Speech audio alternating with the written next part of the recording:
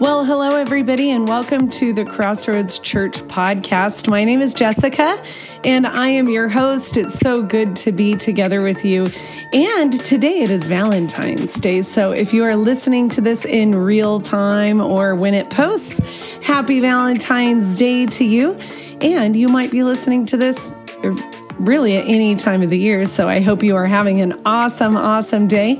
This weekend was different. We had our guest and friend at Crossroads, Ricky Bolden, and he shares a powerful message as we continue in our series, Love University. So here's Ricky, and he will send us out with a blessing. Remember to access your show notes to get links to all kinds of things and ways to stay connected with Crossroads Church. Here's Ricky.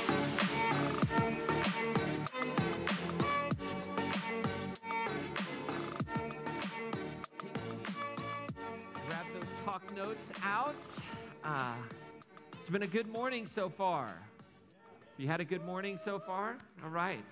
Well, this is a good moment to get a refill if you need one. It's going to get better. We're excited this morning to have a friend of Crossroads, a friend of ours, Ricky Bolden, and Ricky will share more about his experiences. But Ricky played 6 years for the Cleveland Browns in the NFL in the early 30s, 40s, somewhere in there. Just kidding. We met Ricky about 5 or 6 years ago, interestingly enough, in Colorado when neither of us lived in Colorado. We had come through a mutual relationship, and Ricky was speaking at a kind of conference out in I call it Western Colorado, but I don't know that it was West, it was kind of mid, but just kind of got connected, and Ricky came up and spent some time in the New England area with us, and we just became friends, and he became part of our family. And Ricky has this wide resume of things that he's done. Ricky, after playing in the NFL, went and got lots of education and received his doctorate in ministry and was pastored churches in the D.C. area, pastored in Georgia. Is that right?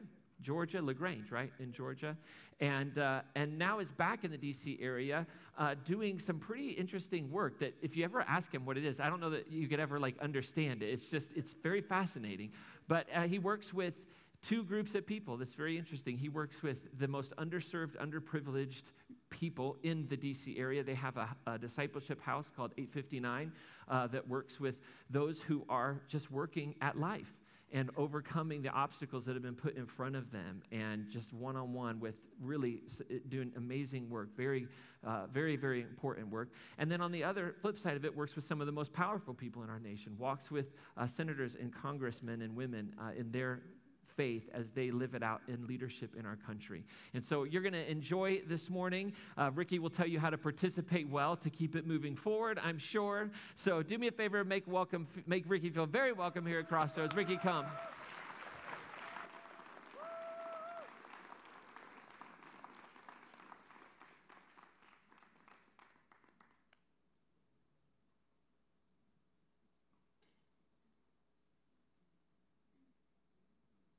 Good morning. It is so good to be back at Crossroads. Amen. Now I want to tell you, when I talk about coming to Crossroads, I get excited for a couple of reasons. First of all, I enjoy just being with you in this wonderful body. But second of all, I've not known Ryan for long, and I've not known his family for long, but we're like family. And let me just give you a good hint on when I say that. I never stay. I've been speaking for 35 years. I never stay at anyone's home. I like hotels. I can do my own thing. If I want to go swimming, if I want to, walk around, well, that's irrelevant. But anyway, I can do it. But when I come here, I stay at their home. Amen.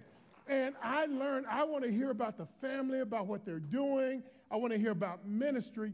And so this morning, I get up this morning, and again, I haven't played football in 30 years. And when I played football, my family never really supported me when I played. And what I mean by that is I have 8 brothers and sisters. None of them saw me play in college or the NFL. My mother started watching me play in college, and she did come to some NFL games, but they never supported me.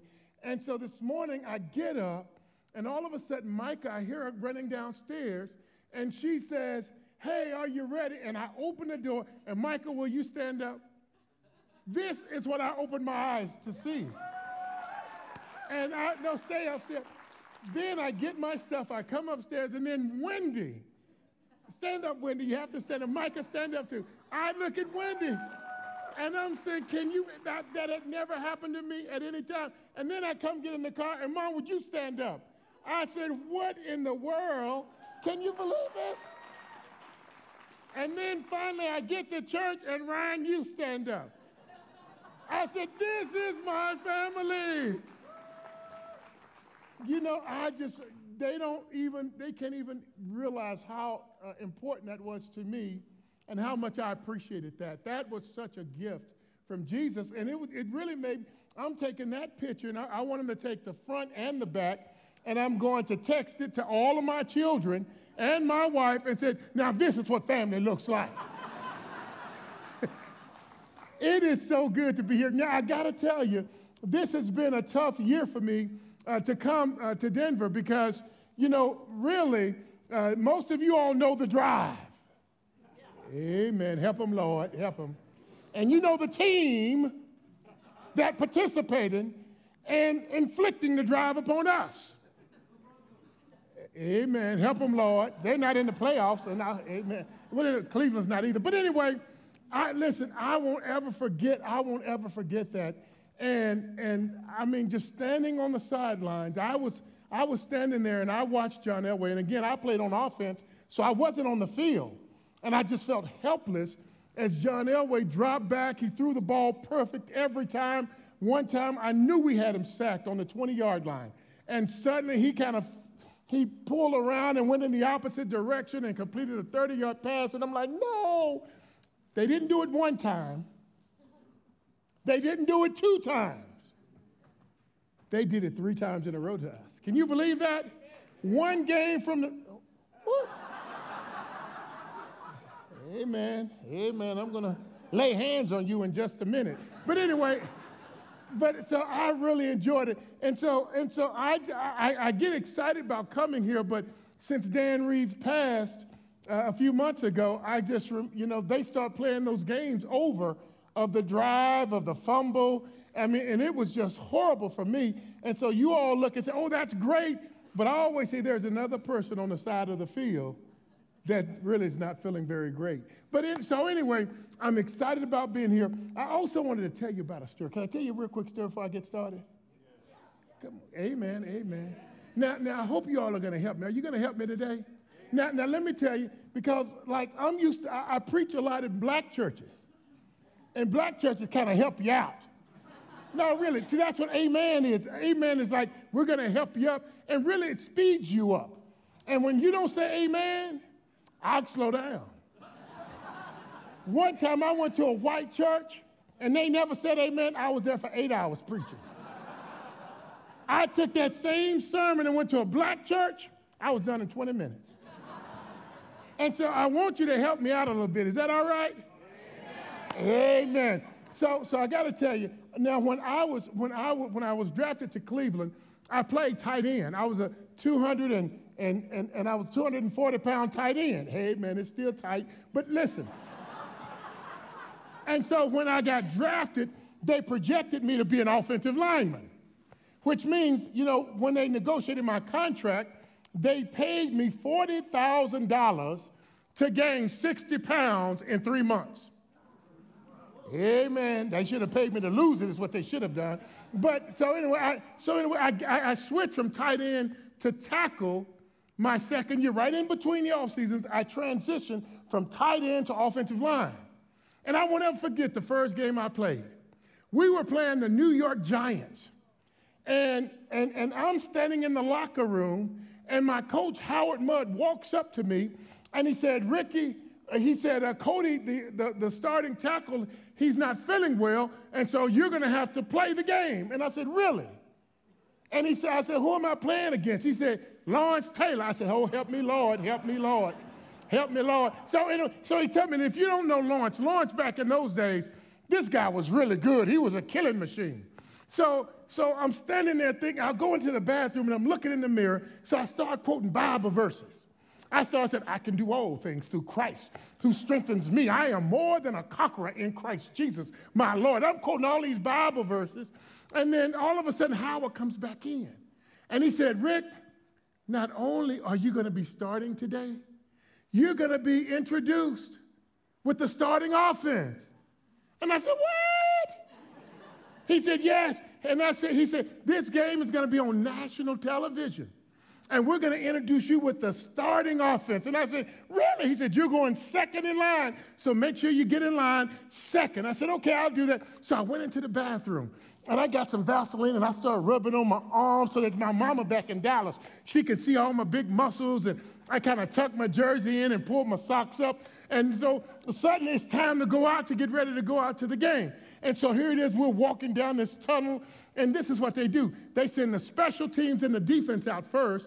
They will form two lines, and so when they call your name, you have to run out on the field, go in between these two lines so that, they can receive you in your introduction. So I'm sitting here number 2. So the first guy, Reggie Langhorne, you should have seen this guy. He was just fancy. They said, it came over this intercom system at wide receiver, number 88, Reggie Langhorne. So Reggie took out running, and he goes in between the line, and he started giving the guys low fives and high fives and low fives. And right at the end, listen what Reggie did. Reggie jumps up in the air, he spins around, and he chest bumps the guy at the end of the line. Now, I'm standing here on the other end watching this, right? And I said, Lord, I'm going to do that too. That really looked good. So all of a sudden, over the loudspeakers, here it comes. At left tackle number 77, Ricky Bolden. So I take out running, and as soon as I get to the turf, I tripped. And so now I don't know if you've ever tripped, but when you're going down, you've got a little time to think, Lord, what in the world am I going to do? So as I was going down, I did a forward roll and jumped up and said, hey! And everybody starts laughing in the stadium, right? They're all laughing at me. And so I've got all of this excitement, and I've got built up in me. So I start running, and right as I start running, I'm running so fast, I gently close my eyes.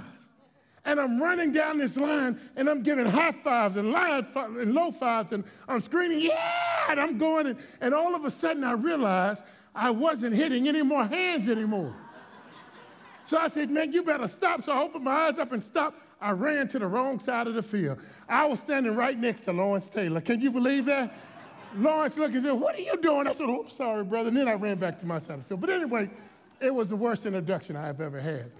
Well, let's get going. I promise you, if you will help me, we will be out of here in about 20 minutes. Is that all right? Because we do have Amen, amen. I think that messed her up a little bit, didn't it? But this is Super Bowl Sunday, right?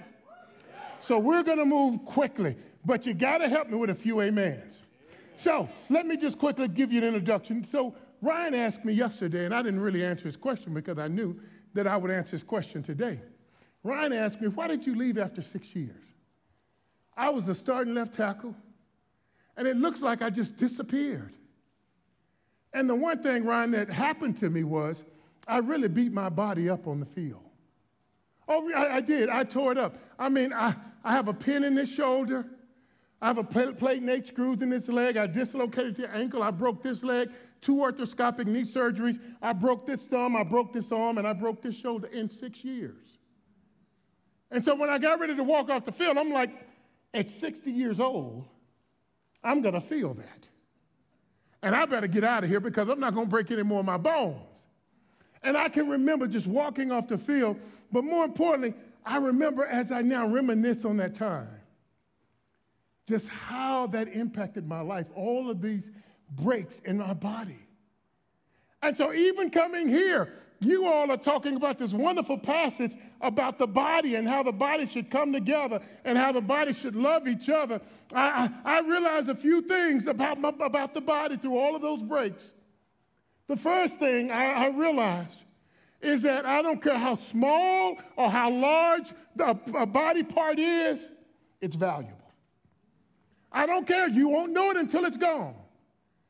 I never knew what the fibula was like.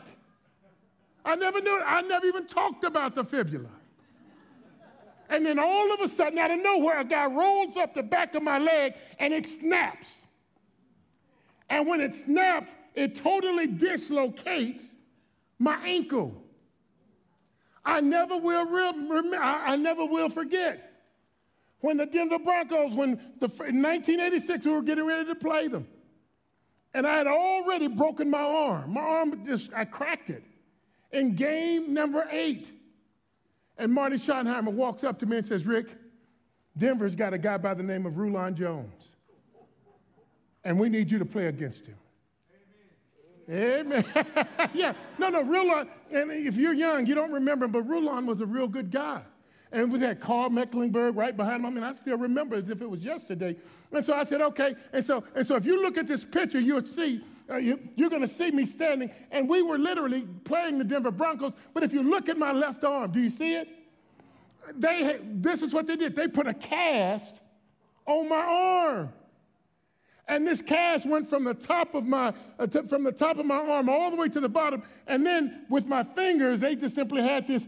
They had these screws where I could move my fingers, or I could move my wrist, or I could move my elbow. You can just see they had this huge cast, and I played the entire game with that cast on. And what was painful, it was not playing during the game because they shot my arm up and they really numbed my arm so that I could play. But what was painful was when the game was over and they took that cast off and the entire arm was purple. It was amazing that I had to literally go in and they had to reset that bone. Can you imagine that? I realized that every bone in the body is imperative. And so this series that you've been in, it is Ryan saying to you, don't you know that relationships with people are the most important thing in this body? That's what he's saying. Don't you realize, number one, that no matter who you are, if you're here this morning, you have value. I don't care how big you are, how small you are. I don't care what you think about yourself. If you're here this morning, what this text is suggesting is you have value. And there we go. Amen. That's a good one there. And I don't care I don't care. You can be a little I or you can be a big you. You are valuable to this body. And I don't care what your issues are. You can be black. Guess what? You're valuable to this body. Or you can be white. You're valuable to this body. You can be Asian or Hispanic. Guess what? You're valuable to this party. You can be a Republican. You're valuable to this body. You can be a Democrat. You're still valuable to this body. You can be rich. You can be poor. You can be educated. You can be uneducated. But no matter who you are here this morning, you have value. Now, there's something else I learned about this body, breaking my body up. I also learned that we need each other. Oh, yes, we do. I didn't realize that until I broke that fibula, how important the ankle needed the fibula. The fibula is a little skinny bone. I never thought about how important that ankle, what the fibula was to the ankle until I broke it. And when I snapped that ankle, it snapped outward and it broke the skin. And let me tell you, we had a quarterback named Bernie Kosar. And you know what Bernie Kosar said? Oh, Rick, you can play. Get on up.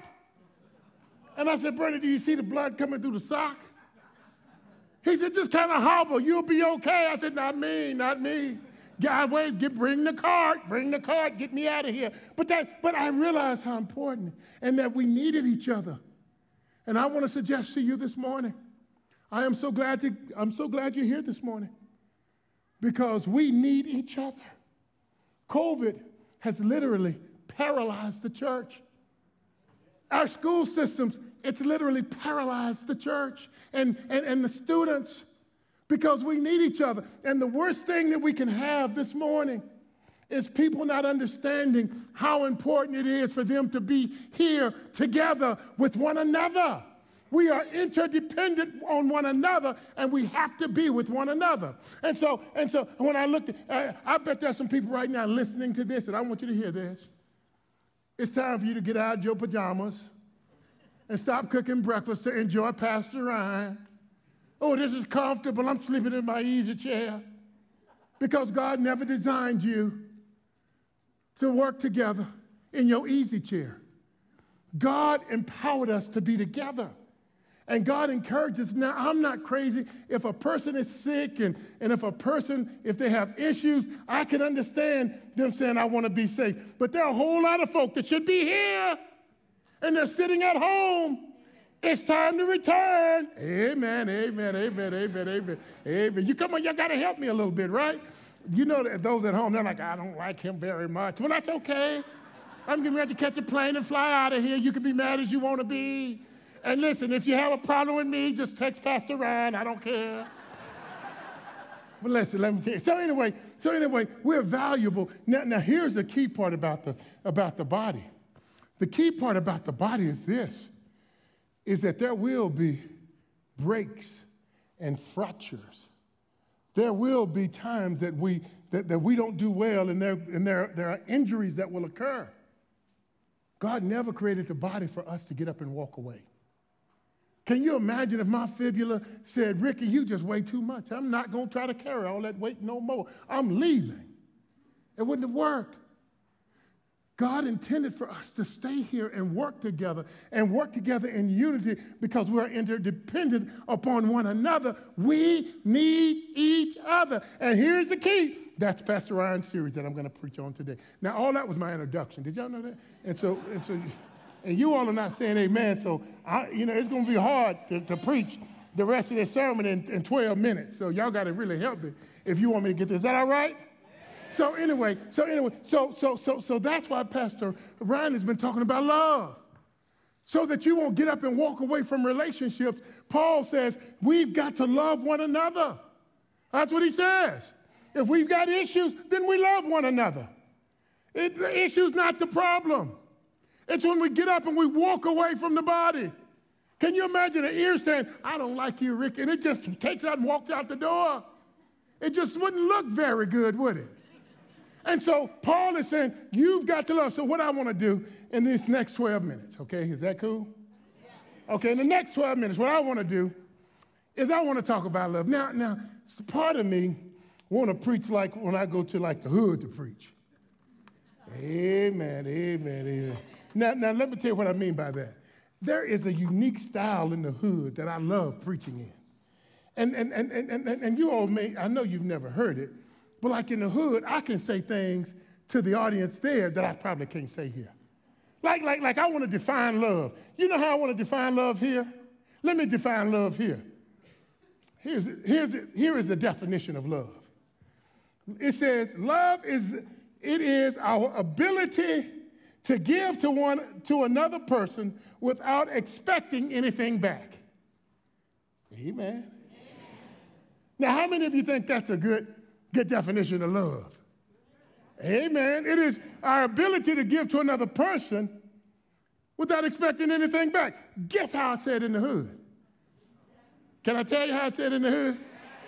In the hood, I would say this here.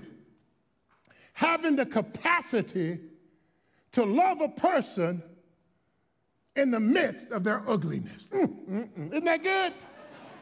It is having the capacity to love another person in the midst of their ugliness. See, you don't have to be pretty when you go to the hood. You can just tell them like it is. See, listen, a lot of people act like they don't have ugliness. Oh, yeah, no. When you meet someone for the first time, you don't see ugliness. When you go out the first 6 months, you don't see a lot of ugliness. But if you've been in a relationship for more than a minute, you know that other person got some ugliness. Oh, I know there's one person that I know that really doesn't have any ugliness, and that's probably Ryan's wife, Wendy. Her children told me she has no ugliness, and Ryan said she has absolutely no ugliness. And so, but I know the rest of us do have ugliness. Amen, amen, amen. Isn't that right? But that's it. How in the world? That's what unconditional love is. How in the world do we love one another in the midst of our ugliness? See, it's easy to love somebody when they look good and when it's pretty. It's easy to love somebody when you first go out with them. And you brushing your teeth every month. You don't want them, you don't want them to see you break wind or anything. And so in the midst of their prettiness, it's easy to love somebody. But it's when they get ugly, when they come home and they have an addiction. Now that's something different. When they come home and they're suffering through depression. That's their ugliness. When they come home, they don't want to talk to you. So they turn their backs on you. How do you love someone when you come to church and you know they've been talking behind your back? How do you love someone when you come to church and you know they've been gossiping? See, it's one thing to love someone when they're nice and it's pretty, but it's another thing to love someone in the midst of their ugliness. And this is what the Apostle Paul steps in, and he says, love is patient. Love is kind. Love doesn't keep any records of wrong. Love is not easily angered. He gives this wonderful list that says, how do I help you tolerate people in the midst of their ugliness? Some of you have come to church and you could see someone down the hall and you know they're just ugly. And so you look at them and you want to turn and go the other way because of what? Ugliness. Some of you are in marriages and you've encountered your spouse's ugliness. And you said, I don't want to deal with this anymore. And you know when we encounter people with their ugliness, you know what we do? We leave. That's what we're telling you. If you encounter someone who believes differently than you, if you encounter someone who has a bad attitude, you know what we do? We just turn around and leave. I'm going down the street and join the next church. That's what happens. We just leave. In our marriages, what do? I'm going to get a divorce. Because I can't tolerate the ugliness of the other person. You don't talk about your ugliness, but you can say, and in the midst of this ugliness, Paul is saying, wait a minute. You just can't walk away from relationships like that. The Father never created you to walk away from relationships. Now, I do want to put a comma there and just say, I'm not suggesting if you're in a situation where there is physical abuse that you stay in that foolishness, because that has nothing to do with love. In fact, I've been negotiating a contract with Pastor Ryan. If one of these guys here puts his hand on one of the women in this church, I'm gonna get to counsel that person. He's gonna put him on a plane, ship him to Washington, D.C., and I got about 8 brothers from the hood, and we're gonna lay hands on him. We're gonna sit him down in a chair, and we're gonna beat him down. He can come back up here. He'll be ready to love for the rest of his life. But anyway, amen. I made that up. That's not true. But anyway, Pastor Ryan wouldn't do that to you. But anyway, that's what love is. And so this is what I say about unconditional love. And you've got to catch this piece. Unconditional love can never be unconditional love until there's a condition. Oh, isn't that good? No, listen. No. See, when we get married, we're always talking about, I'm going to love him unconditionally. We like to talk that way.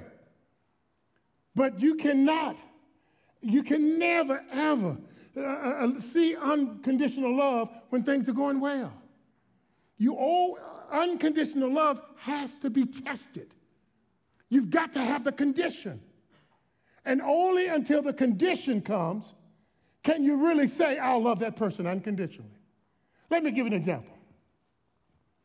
You can never have unconditional love. Let's say a husband and wife. You test it when the affair occurs. That's when you deal with that question, unconditional love. All of a sudden, you've been married to this guy for 15 years, and now suddenly they're going to tiptoe out and see someone else. Then you get to examine yourself and say, am I willing to love them unconditionally? You see, the condition is the affair. You can never, ever have unconditional love until there is a condition. And once the condition shows up, that's the test for unconditional love. And what I want to suggest to you today is most people, they don't make it through the condition. Or what about this? here it is, you've raised these kids, and you know you're one of these super, hyper, evangelical, Jesus-loving. I've been saved for all my life, and I've never even thought about hell, and then suddenly your child comes home and says, I'm a part of the LGBT community. Now you test unconditional love. That's when you test it. Because you've had a preacher preaching to you all to judge and condemn, and they've been sending these messages to you year after year after year, and now you've got this condition. That's how you test unconditional love. And what most people get stagnated in is that when the condition comes, we can't make it through the condition. And there's so many of us, we can't even tolerate someone with a different political perspective. I know Republicans who can't even speak to a Democrat. I was at the National Prayer Breakfast last week, and so some people came out and they said, Rick, could you go ask the people in the back to move up to the front? And so, I had my buddy Lee, and I said, no, Lee, you're going to have to go ask them. I'm not going to ask them that. I'm a brother, and, I'm not going to fool with them because I don't want to get frustrated. So Lee went back and he invited them. Hey, could you all move up? The president will be coming in the room in just a moment, and we want to get the front of it filled. They wouldn't do it. They're at a prayer breakfast. They could not come forward because their love had conditions on it. And so what I'm trying to see, I hope you can understand today that if you're going to talk about unconditional love, you can't just simply talk about, unconditional love is me giving and not return and not expecting anything back. No, it's deeper than that. It is how in the world do you love somebody? Through their craziness. How do you not just simply love them when they're on the mountain? How do you love them when they're in the valley? How do you love them when they're at some of the lowest points of their lives? That's when you can test and understand. So let me hurry up. I got 6 minutes to go. I want to tell you some principles to how do we love people unconditionally. And so I want to give you some just a few suggestions. And can I say 2 minutes each? Is that all right? Oh, no, I can take my time because y'all not even helping me. Come on, somebody. Is it okay if I just try to go? Listen, I can't wait because, there we go. Here it is. Here you go. So, how in the world do I give you principles that will help you love people unconditionally? Now, I want to suggest this too. I have not done a great job loving people unconditionally. So you really have a very wounded guy trying to tell you what it looks like to love people unconditionally, right? And so I'm literally sharing to you out of my wounds. Because I have not done it well. See, we don't determine what unconditional love is on our terms. Unconditional love is dependent upon how well we love people on their terms. Right? Oh, come on, someone. Thank you, brother. Thank you. One guy, thank you. Yeah, it's how do we love people. So let me give you a couple of principles. Here it is. So this is what I call this part here. I said that I want to give them, for just a short minute, I went one page too far. Yeah, here it is right here. I want to talk about taking love to the next level. That's good, isn't it? Taking love to the next level. Now this is my thought. I'm saying that if the low point of love is a 1, I'm saying the high point of love is a 5. You don't want to live your Christian experience at a 1. God expects us to move up the ladder. So if you're a 1, you need to start praying that God will touch your heart so that you can move up at least to a 2. Now, once you get to a 2, you want to say, God, can you help me move to a 3? And then once you just keep moving up, but you're constantly saying, how do I take love to the next level? And so I'm just going to give you 3 quick principles. Here's the first one. I said, to take love to the next level, we must ensure that our orthodoxy collides with our orthopraxy. Oh, that was good, wasn't it? Did you get that? Lord, that was so good. I wanted to shout on that one.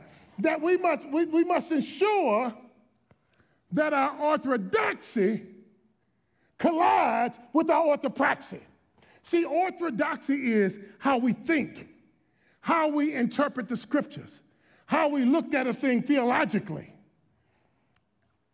Evangelicals are good with information. First thing we want to do is join a Bible study, and we want to learn all the information we can get. Where we have a problem is with our orthopraxy. See, orthopraxy says it's not enough to have the right orthodoxy. I must practice what I know. Amen.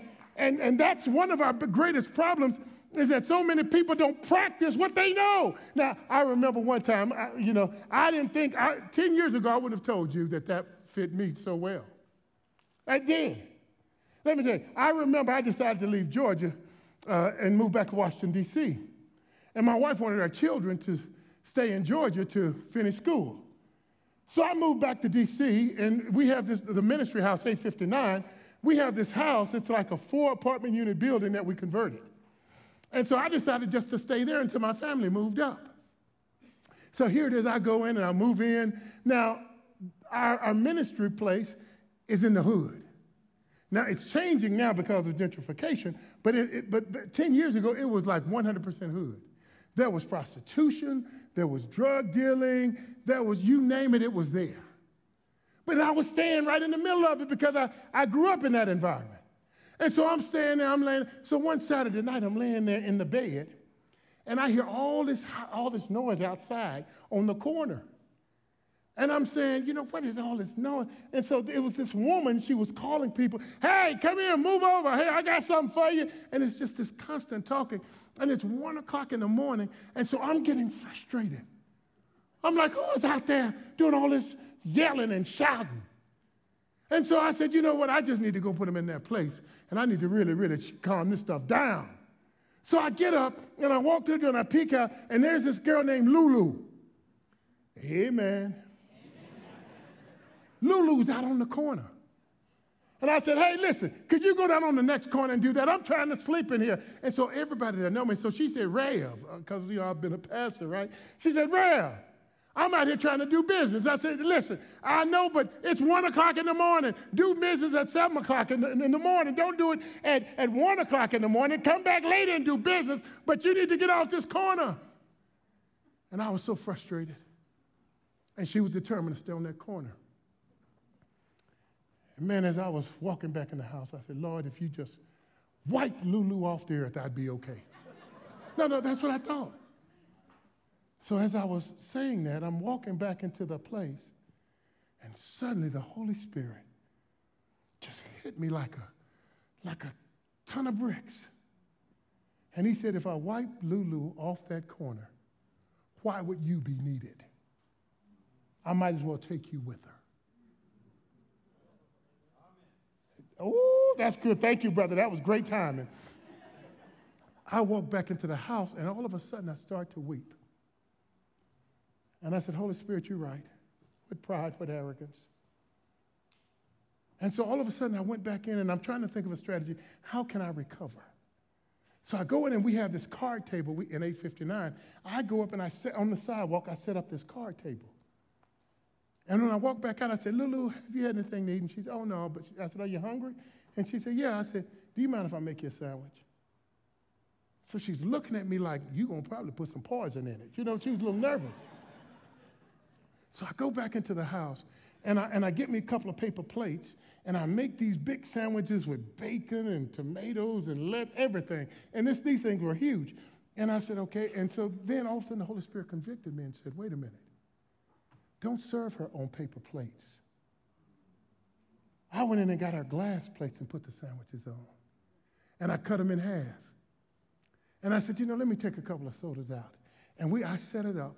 And I had Lulu a chair, and I had me a chair. And I said, Lulu, would you just come over and get a bite to eat with me? And she said, yeah, Rev, I'm hungry. But she said, I can't do it for very long. She said, why? She said, I still got to make another $20. I said, I get that. I said, Lulu, would you be okay if I just gave you the $20 and you just come and sit and have the meal, and you don't have to worry about what's out there? And she said, yeah, I'll do that. So she came over and sat down, and I just started asking her questions. I said, Lulu, tell me about your story. So she told me how she was raised in the city, how people picked on her in school. I said, really? And I said, Lulu, if I had to ask you this deep question, I want you to think about it, but tell me the response. What was the lowest point for you in life? She said, Rev, that's a tough one. I said, tell me why. She said, because it was when my father raped me. And the Holy Spirit just nailed me in the chest. And let me tell you, I sat there and wept with Lulu. And I grabbed her and hugged her, and I said, I am so sorry, Lulu. I just held her. And I said, Lulu, I need to first apologize for my behavior coming out of here. I said, please forgive me because I had all these judgments about you. And the judgments weren't right. And I said, would you receive my forgiveness? And by this time, Lulu is crying too. And I stood up and I just hugged her and I kissed her on her forehead and on both of her cheeks. I said, if you ever need anything, Lulu, let me know. It was a defining moment in my relationship. It was a defining moment in how I saw and viewed love. It was a moment that I looked at love as it is giving and it's not what you get back. It's what you give. And I got to love Lulu in a way that I've never loved anyone before. And even today, you know what? You would be shocked. You come, Ryan, I can't wait for you to come. I'm gonna hook up with Lulu. But you know what Lulu's gonna do when she sees me? She just runs up and dives into my arms. She said, Rev, it's so good to see you. She kisses me all on the cheeks. And I'd be telling her, wait, no, Lulu, we got COVID now. Don't be doing all that now. But she does. She kisses you all on the cheeks and she hugs me. And let me tell you, for the first moment, I understood what Paul meant when he said love is patient. I understood it. Love is kind. Love keeps no record of wrong. For the first time, I understood it. We have to be able to say, God, it's not enough to know about love. It's this mission trip that they just took to the fireplace that says we don't know the people, but we're going to give and not expect anything back. We're going to step into their crazy, and we don't know what's going on, but we're going to love them anyway. That's what unconditional love is. Amen. That's what it is. It is stepping in the midst of someone's crazy and saying that I don't care if you're in the valley or on the mountain, I'm going to love you anyway. And let me tell you this, Crossroads, that's what Jesus is calling you to. And then listen, Lord, how much time do I have, Ryan? I'm sorry, I didn't even look at my watch. And so you all, does that mean we have 9 minutes left? Oh, yeah, well, you all, listen, amen. You got to be here for at least 8 more minutes. Amen, amen. Do y'all mind if I finish? Do you mind if I kind of finish up a little bit? And so listen. So when I say that your orthodoxy has to collide with your orthopraxy, what I'm saying is that it's not enough for you to come to church. You've got to start identifying people. God, who is it that you're calling me to love? It could be someone in this church that comes in and you hear about that all of a sudden they're going through a challenging time, but you choose, God, that's the one your Holy Spirit is calling me to. It is you going into the grocery store and you're seeing a woman who can't pay for her food and saying, hey, put it on my credit card. It is you saying, God, I'm not going to be passive about love. I'm going to be active. It could be you going to your spouse and saying, I know we've had problems, but we're going to get this stuff together and we are not going to leave. It's unconditional love. Listen, I got to hurry up because I'm looking at that darn clock now. Anyway, but listen, I hope they're not saying I'm 10 minutes over, but listen, that's okay. Listen, I wrote this one too. Listen when I put practical. Not only do you make love practical, your orthodoxy or to practice. I wrote this down. To take love to the next level, we must acknowledge our need for growth and maturity. Most people don't love people well because they have not grown spiritually. You've caught up into this busy world. You're running around trying to gain success, gain wealth, gain everything you can, and you don't have time. But you also don't have time for spiritual growth. And what's so beautiful about this passage, 1 Corinthians chapter 13, is all throughout the passage, it's talking about spiritual growth.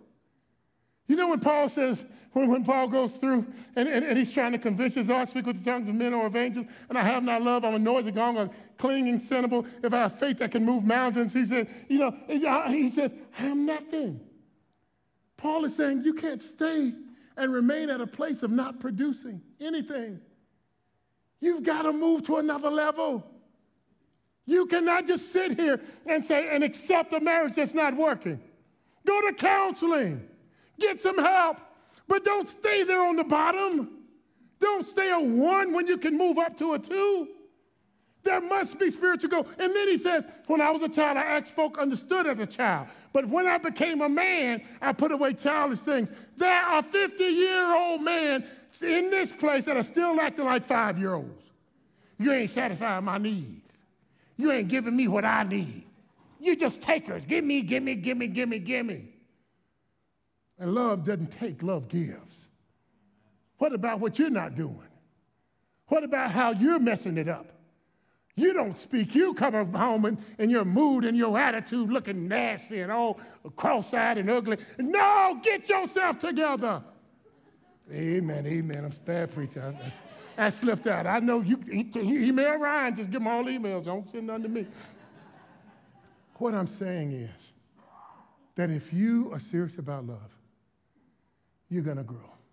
Can I just tell you one more story, and then I'll just shoot out. I'll leave the last point, but can I tell you a story that happened to me? I remember when that happened with Lulu. You know what I walked away saying? I started looking at all the reason why I treated Lulu so harshly. I said, Ricky, you really demoted and devalued Lulu. Lulu had some issues and problems in her life, and you start looking down on Lulu. That's really the culprit. It is your arrogance. It is your pride. And you're looking down, how dare you look down upon someone that God has created with value and worth? How dare you look down upon somebody who God created in his image? How dare you, when the word says God, they are fearfully and wonderfully made, how dare you look down on them? Amen. That's what he said. And this is what I asked the Lord. I said, Lord, if you don't do anything else, will you teach me how to love? That was 10 years ago. I said, would you bring people in my life and you teach me how to love? Because I said, Lord, I'm confused now. I pastored 2 churches. Can you imagine the crackpot that was pastoring 2 churches and he doesn't even know how to love folk? And it was really because I was not loved very well by my family. That's where it rooted. That's the root. I remember after that happened that night with Lulu, I was already overwhelmed, cried all night. And I prayed that prayer, Lord, send someone that you can help me love. And the next morning, I woke up at about 11 o'clock. I felt real good. And I looked out my window, and there was this couple from the LGBTQ community. Now, let me tell you what listen, I hope you don't mind me being honest, being real with you. I said, what in the world is going on here? Same thing I did with Lulu. Devalue, look down. I did with him. And so this is what I asked the Lord. I said, Lord, will you teach me? 2 ladies. Could you teach me how to love them? Unconditionally. So I went over, and so the one thing that I do, I walked over to the house, and I introduced myself. Hey, I'm Big Rick. How y'all doing? And, and they don't know anything about professional football or anything. They just see me as an old man because they called me Pops. I was like, don't you call me Pops. And she said, well, you're old. I said, yeah, you got a point. But anyway, I went out to these two ladies, and I didn't know what to say to them. And I said, I want to welcome you to the neighborhood. And I said, will you all do something for me? They said, what? I said, people throw trash on the ground in the inner city all the time. I said, I said, every morning at 7:30, I wake up, and I walk up and down our street just to clean the street up, pick up trash. They looked at me and said, we'd love to. I said, oh, Lord, I wasn't expecting that. That threw me off a little bit. And they showed up, 7:30. They were standing there in their pajamas. I was like, is that all you going to wear? And they said, oh, no, this is cool. And, that's just how people dress, And so I said, let's go. And so here it is. We start going up and down the street. And let me tell you, they did it day 1, day 2, day 3, day 4. And then they said, well, do we get the weekend off? I said, yeah, you can get the weekend off. We'll start back on Monday. And so we started going there. That's all we're doing is picking up trash. And one day, I heard them arguing. They were upstairs, and you could hear it just as loud as anything. They had the windows open. Yeah. It was a cat fight. I was like, oh, man. And so I opened the door just to hear. And they were arguing. And so the next morning when we went on our walk to clean the community, I said to them, I said, hey, if you guys are ever arguing, I said, if you don't want to tell everybody in the neighborhood your business, why don't you just come across the street and talk to me? And we can try to work you through it.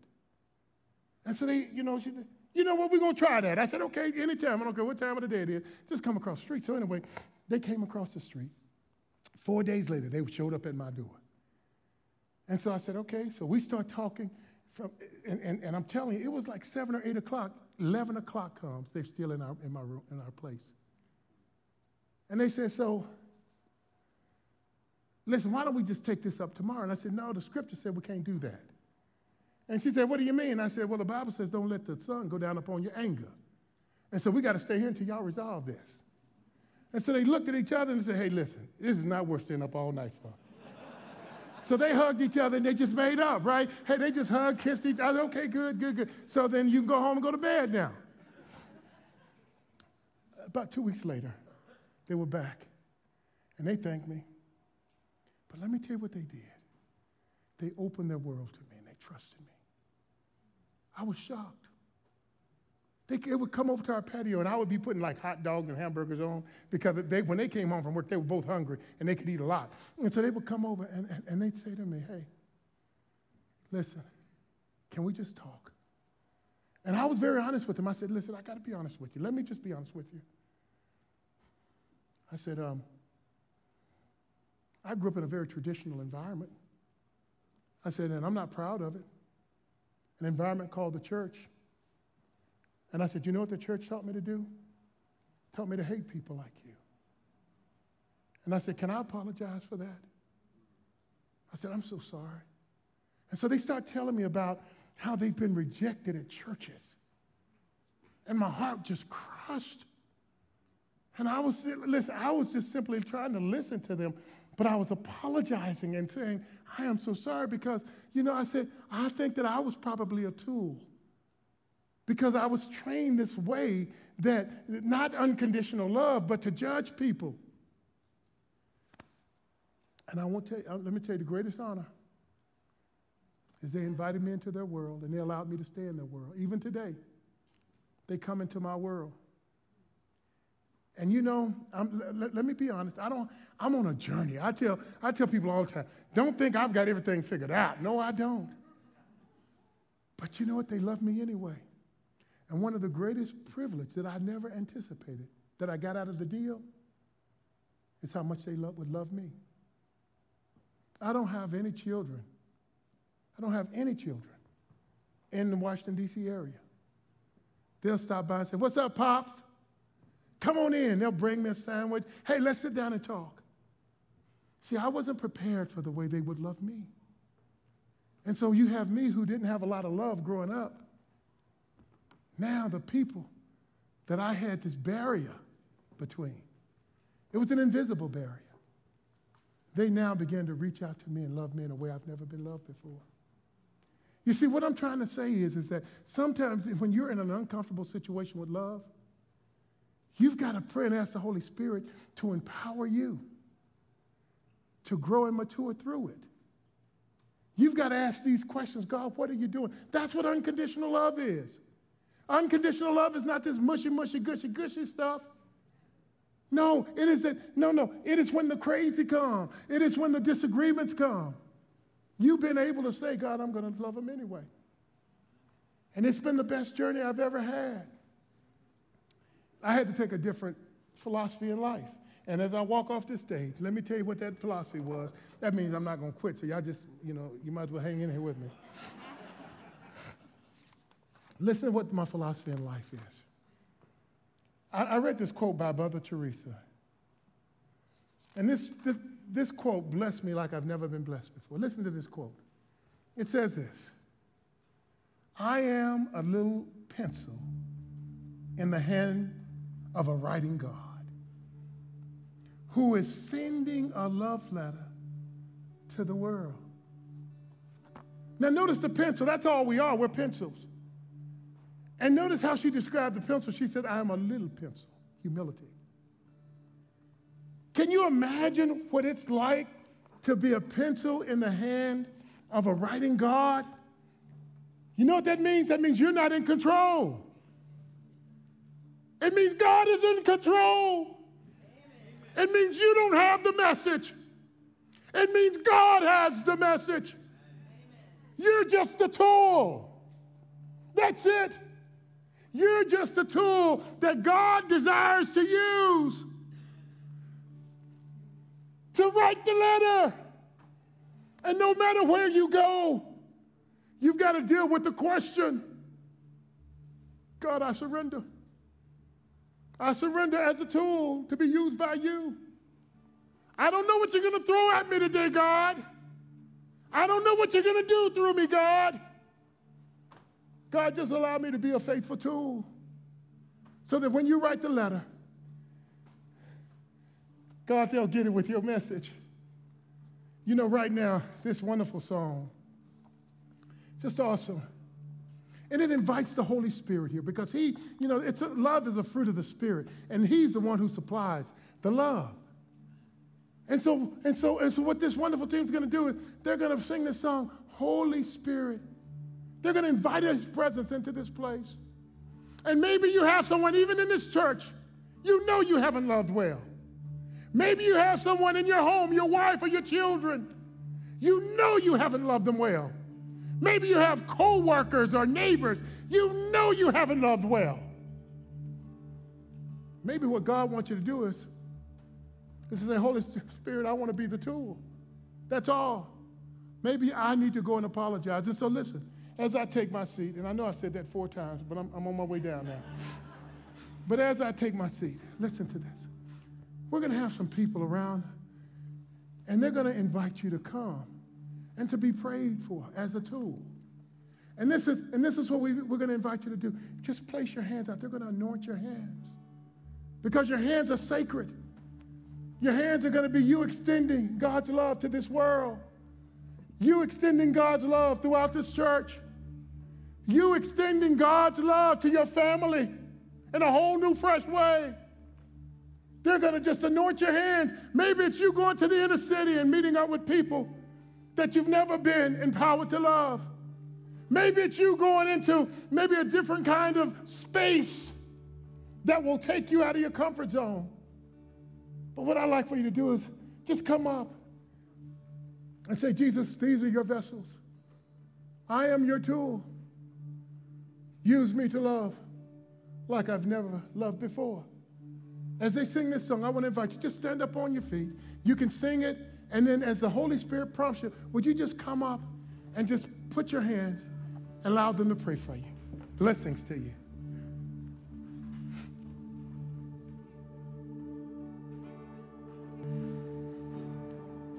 I hope that in the midst of what everybody might ever say about Crossroads Church, and people say a lot of things about Crossroads Church, it's been my experience. But I hope that the thing that they say is that's a place where everybody's loved. Yeah. Yeah.